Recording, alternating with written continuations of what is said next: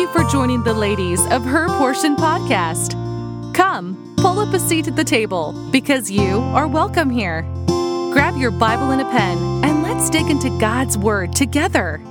Take a moment and pray that God would open your heart to Him as you listen. So without further ado, let's get right into today's portion. Hey y'all, it's Courtney.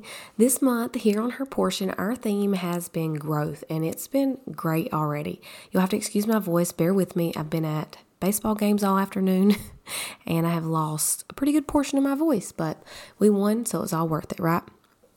So today I want to look at John 15 verses 1 through 11 with you, where Jesus teaches about spiritual growth. So let's read through it first, and then we'll come back and break it down. So starting off in verse 1, it says, I am the true vine, and my Father is the husbandman. Every branch in me that beareth not fruit, he taketh away. And every branch that beareth fruit, he purgeth it, that it may bring forth more fruit. Now ye are clean through the word which I have spoken unto you. Abide in me, and I in you. As the branch cannot bear fruit of itself, except it abide in the vine, no more can ye, except ye abide in me. I am the vine, ye are the branches. He that abideth in me, and I in him, the same bringeth forth much fruit. For without me ye can do nothing. If a man abide not in me, he is cast forth as a branch, and is withered, and men gather them and cast them into the fire, and they're burned. If ye abide in me, and my words abide in you, ye shall ask what ye will, and it shall be done unto you. Herein is my Father glorified, that ye bear much fruit, so shall ye be my disciples.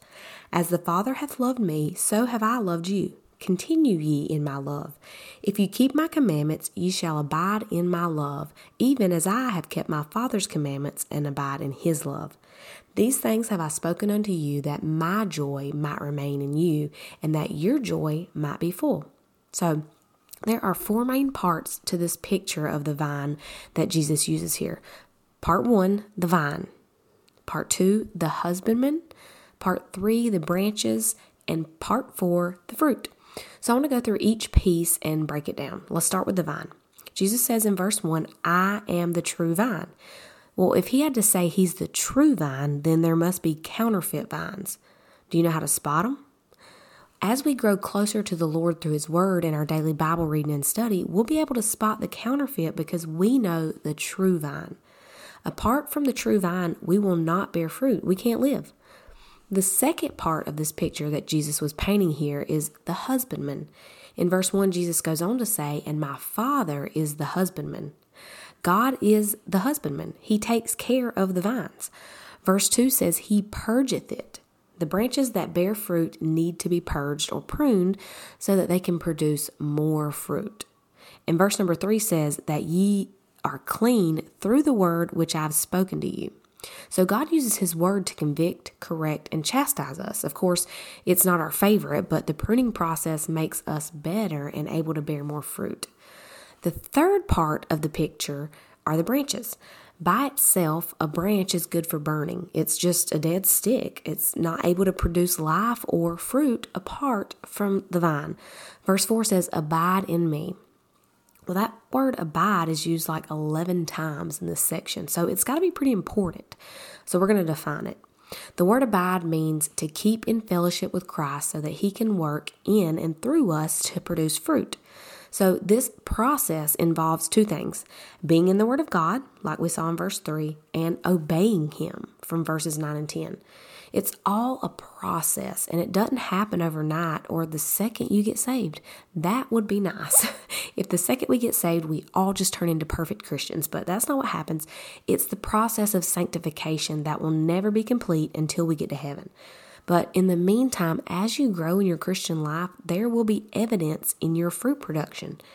The Bible says a branch can only go so long without showing its true color and lack of fruit production. So the fourth part of this picture is the fruit. Like I said, the fruit production is a process. It takes time and energy, work and effort in the Christian life. And we know that from the parable of the sower that not all good ground produces the same amount at the same rate, but there is always fruit.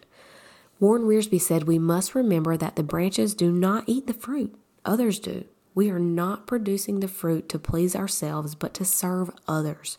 We should be the kind of people who feed others by our words and our works. Proverbs 10:21 says, "The lips of the righteous feed many." As branches, we have the privilege of abiding and the responsibility of bearing fruit.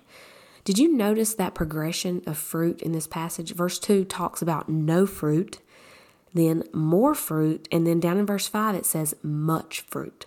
So are you connected to the vine? Are you saved? That's the first question we must ask ourselves, because apart from the vine, we can't do anything. We are useless branches. Now, if you're saved, my question for all of us is, are you bearing fruit?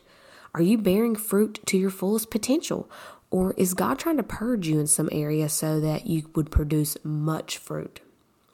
So now maybe you're like, okay, Courtney, I ain't no gardener. I can't keep a plant alive to save my life. What in the world are you talking about? Well, here's the short version. If you're a Christian, if you're saved, you're connected to Jesus Christ. But are you producing fruit? Are you showing the signs of a growing Christian, or are you just taking up space, breathing the air, wearing the Christian tees, and going to church on Sunday morning? That is not the victorious Christian life. That is not abiding. That's idling.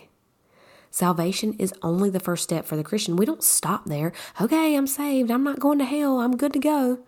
Although that's true, that's not God's desire for our life. Nutrients and water direct root growth. So what are you watering with? The world or the word? What nourishes the soul of your heart? Where are you getting your nutrients? What are you attempting to get nutrients from? Jesus gives us the recipe for the best root growth in Matthew 22, verse 37. Jesus said unto him, "Thou shalt love the Lord thy God with all thy heart, and with all thy soul, and with all thy mind." So there are 3 important steps to growing as a Christian. Step number 1 is salvation. You won't get anywhere doing anything until you're saved. You must check that box before you go on to number 2. So if you haven't done that, stop right now. Get in touch with one of us that hosts this podcast. Get in touch with your pastor, your pastor's wife, your best friend, whoever you need to get in touch with. You've got to check that box first. Once that box is checked, you can move on to number 2, daily Bible reading. In order to have fellowship with Jesus Christ, you have to be in God's Word every single day. In order to grow as a Christian, you have to be in God's Word every day, no excuses. Think about your friends. How did you become friends? Well, you had to communicate in some way. Jesus talks to us through God's Word, and we talk to Him through prayer. 1 Peter 2:2 says, "As newborn babes, desire the sincere milk of the Word that ye may grow thereby." You grow through God's Word. Just like a newborn baby gets a taste of milk and shows you how much he desires it just about every 3 hours, we should have that same desire to be in God's Word every single day. Spurgeon said, "If the Word of God be not very sweet to me, have I an appetite?" Solomon says, "The full soul loatheth an honeycomb, but to the hungry soul every bitter thing is sweet." When a soul is full of itself and of the world and of the pleasures of sin, I do not wonder that it sees no sweetness in Christ, for it has no appetite. If you're not desiring God's Word, you must already be full of something else, and I am willing to bet it's of this world. And that brings me to step number 3.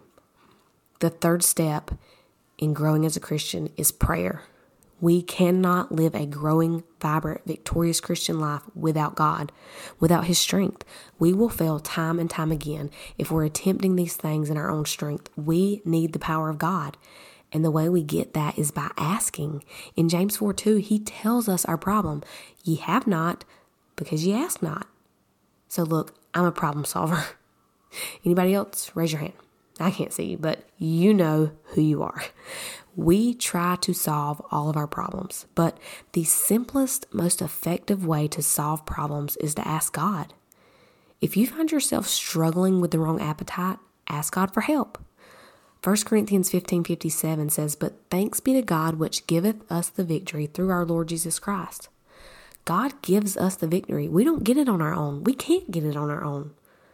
So I confess that I'm a problem solver, but it even goes farther than that. I think that I can solve all the problems on my own. Anybody else? Raise your hand. But that's also not what God wants for us. He wants us to cry out to Him, to realize that we cannot do it on our own and we need Him. But not only do we need Him, there is also opposition. There is someone out there that is opposing everything that God is, everything that He stands for, and everything that He wants for us. He knows if He can get you to believe that you can solve your problems on your own, then you won't go to God with them. But prayer is the biggest untapped resource in the Christian life. Do you realize how powerful prayer is? Listen to this quote by Jeremy Taylor. This is what he had to say about prayer. The prayers of holy men appease God's wrath, drive away temptations, resist and overcome the devil, procure the ministry and service of angels, rescind the decrees of God. Prayer cures sickness and obtains pardon. It arrests the sun in its course and stays the wheels of the chariot of the moon. It rules over all gods and opens and shuts the storehouses of rain. It unlocks the cabinet of the womb and quenches the violence of fire. It stops the mouths of lions and reconciles our suffering and weak faculties with the violence of torment and violence of persecution. It pleases God and supplies all our need. Luke 18:1 says, men ought always to pray and not to faint. That word always shows you the importance of prayer. It's not a meaningless duty that we hurry through before meals or at bedtime. It is a dangerous weapon for the Christian. If you want to get your appetite right, you have to first be saved. Then you need a daily habit of reading your Bible and praying. Listen to Psalm 63:1. O God, thou art my God. Early will I seek thee. My soul thirsteth for thee. My flesh longeth for thee in a dry and thirsty land where no water is. Christian, we are in a dry and thirsty land with no water. All of this that you see around you, this isn't your home. We're just passing through. Don't fill up on the salad before you get to the steak. We can cry out to God like David. We can seek Him. We can thirst for Him, long for Him. Or we can fill up on all these temporal things. It's a choice. What choice have you made?